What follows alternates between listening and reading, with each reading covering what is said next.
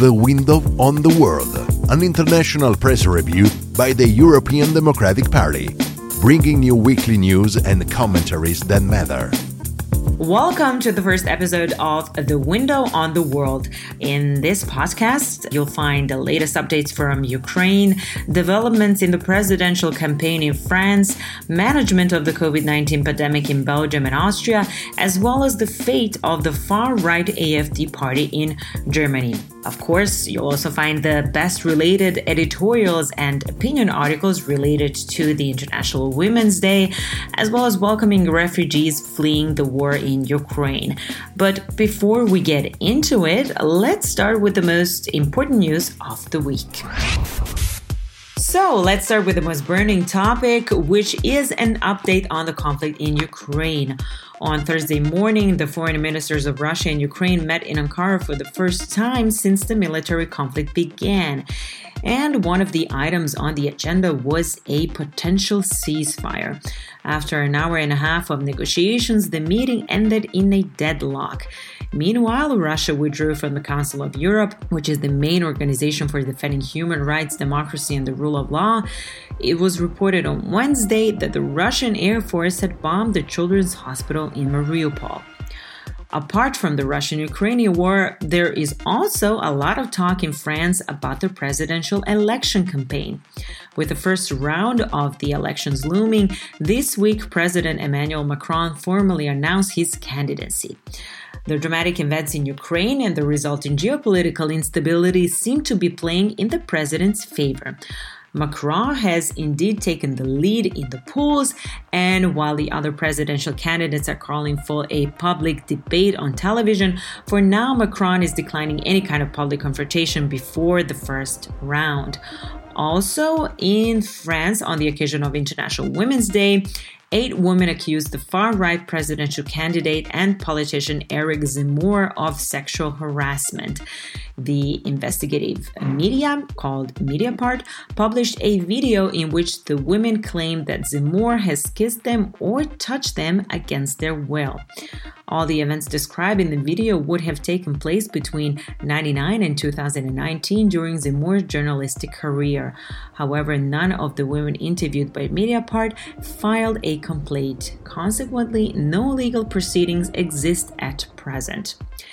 And across Europe, the COVID-19 pandemic is easing. The Belgian Prime Minister Alexander De Croo has announced that the most of the security measures put in place in the country during the pandemic will be lifted as of next Monday. However, the Belgian newspaper Le Soir headlined "Coronavirus, End of a Crisis Without a Party." Despite the end of restrictions, the spirit is certainly not festive due to the Ukrainian crisis. At the same time, Austria decided to suspend compulsory vaccination against coronavirus. On the basis of a report drawn by an expert committee, the government stated that the compulsory vaccination is currently not a proportionate measure to the impact of the prevalent Omicron variant. And one of the most important news items of the week comes from Germany and concerns the far-right party AfD, or AfD, Alternative for Germany. A court in Cologne stated that the German Domestic Intelligence Service has the right to monitor the AfD as part of its mandate to monitor political extremism. The AfD is the most right-wing party in the German parliament, and in 2021 it was classified as a suspicious entity by the Office for the Protection of the Constitution. Last year, however, the AfD lodged an appeal and described the act of the Office for the Protection of the Constitution as politically motivated.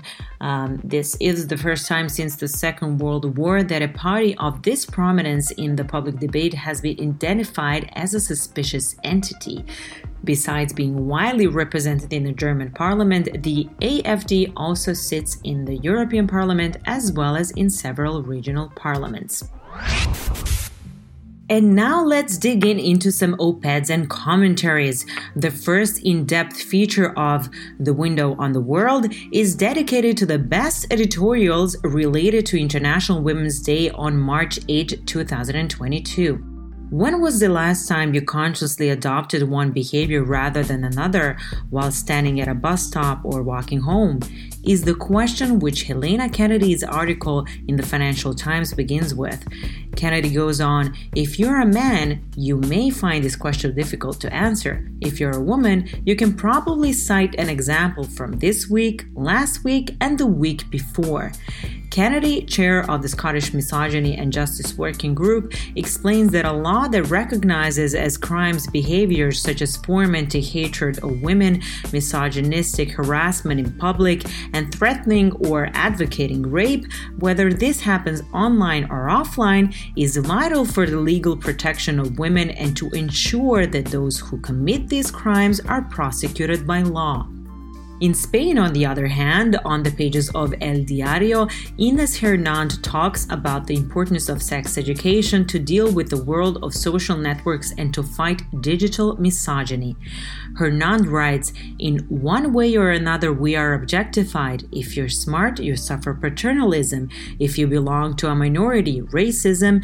If you're 60, you're left on the margins while your male peers are praised. Hernand goes on in talking about the interactions that take place on social networks and the comments that are often made by users to women. And she adds, and all this is saved on Zuckerberg's servers. With the influence of social networks have in our society, Hernand says, there is a risk of normalizing behavior that should be anything but normal. This is why there is a need for sex education in the use of social networks, particularly for young people. Finally, in Italy, the theme of the centrality of women in our societies was also linked to the close current events and therefore to the Russian-Ukrainian conflict. The war tramples on all rights and all human beings. It is unleashed by a few men and passes over men, women, children, the elderly. Today, more than ever, war in the hands of unscrupulous, super-armed dictators such as Putin can lead to the end of the planet, writes Linda Laura Sabadini, Central Director of Istat in La Repubblica. Her article is titled, Women Builders of Peace. Sabadini recalls how women are a great resource in preventing wars, with their ability to weave networks, break down walls, and build bridges. They are a great resource for dialogue, how much Angela Merkel is missing at the moment. They are fundamental in rebuilding after a disaster. They are crucial in the processes of integrating refugees because they represent the majority of them with their children. At the same time, there are many women on this planet who fight for the rights denied in the world, such as Afghan women and now Russian women. The latter are imprisoned if they take the streets. According to Sabadini, democracy is also a necessary condition, although not a sufficient one, to achieve women's freedom. Sabadini's piece gives us the opportunity to move on to the second focus of today, namely the management of refugees leaving Ukraine. According to the UN, more than 2 million people have already left the eastern country. And we start again from Italy, but this time from the pages of the Corriere della Sera. What is about to arrive from Ukraine is likely to prove a far more overwhelming wave than previous ones. In 1 week, more refugees have crossed the EU's borders than in all of 2015, and this is probably just the beginning, write Christian Dustman and Ian Preston. Dustman and Preston list a number of measures that need to be implemented for the EU not to be found unprepared and to enable the integration of those fleeing war. First of all, we must aim to integrate refugees immediately into social and economic structures, which means that people must be involved in the labor market.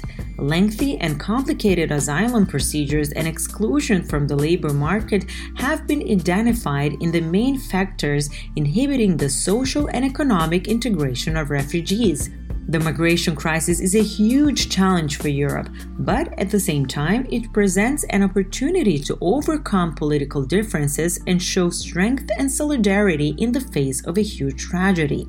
Ilya Somin is of the same opinion, and in the New York Times, she lists the steps the U.S. government should take to play a positive role in this matter. According to Somin, helping Ukrainian refugees as well as those fleeing Putin's Russia is both an opportunity for the U.S. economy and a detriment to the Russian president. Russian migration can help drain Russia's of important mines, thus depriving Putin's war machine of the technical and scientific expertise it relies on. These people could instead help expand American economic and scientific growth, Somin suggests. But not only those with scientific knowledge should be welcome. Immigrants with any background can make a significant contribution to the economy. Opening the doors to Russian immigrants would also be a way to show Putin's fellow citizens that the U.S. does not consider them to be enemies, contrary to the Russian president's propaganda. Helping migrants is also the theme of the article by Janusz Lenarčič and Thomas Taube, respectively the European Commissioner for Crisis Management and Chairman of the European Parliament Development Committee. On EU Observer, Lenarčič and Taube recall the efforts made so far by the European Union, which facilitates the delivery of sanitary, hygiene, and protective materials. We're also funding our humanitarian partners with 90 million euros. The United Nations and the Red Cross, as well as other NGOs, engaged on the ground in Ukraine and Moldova, the authors write. Moreover, it was only a few days ago that the announcement on the allocation of another 500 million euros to deal with the consequences of the war was made. This is what Europe does in a time of crisis. It shows solidarity, will help each other and pool resources for a common goal, the Commissioner and the MEP emphasize. Finally, the European humanitarian response is also the subject of a piece signed by the editorial staff of the Belgian newspaper Le Soir. For the first time at the European level, the directive on the temporary protection of displaced persons has been activated, reads the article. The directive provides a temporary status of protection for Ukrainians and their families. Yet, not all displaced persons can take advantage of the measure. Persons of Ukrainian passport who reside legally in the Eastern European country and who at the same time cannot return to their state or region of origin in safe conditions are not automatically protected by the directive. Furthermore, the article emphasizes that although the solidarity shown by private European citizens in this emergency is extraordinary, it is still the responsibility of the governments to receive refugees. The majority of the latter are women and children and will be in further need of material and psychological support. And we are at the end of the first episode of The Window on the World. Before we say goodbye, a little update. A 2-day informal meeting of European heads of the state is underway in Versailles, France. The meeting was meant to be the high point of the French presidency of the European Council, but in the light of the war in Ukraine, the meeting is all about security and energy concerns of the EU. We will discuss this next week in the second episode of The Window on the World. Until next time, take care. Goodbye.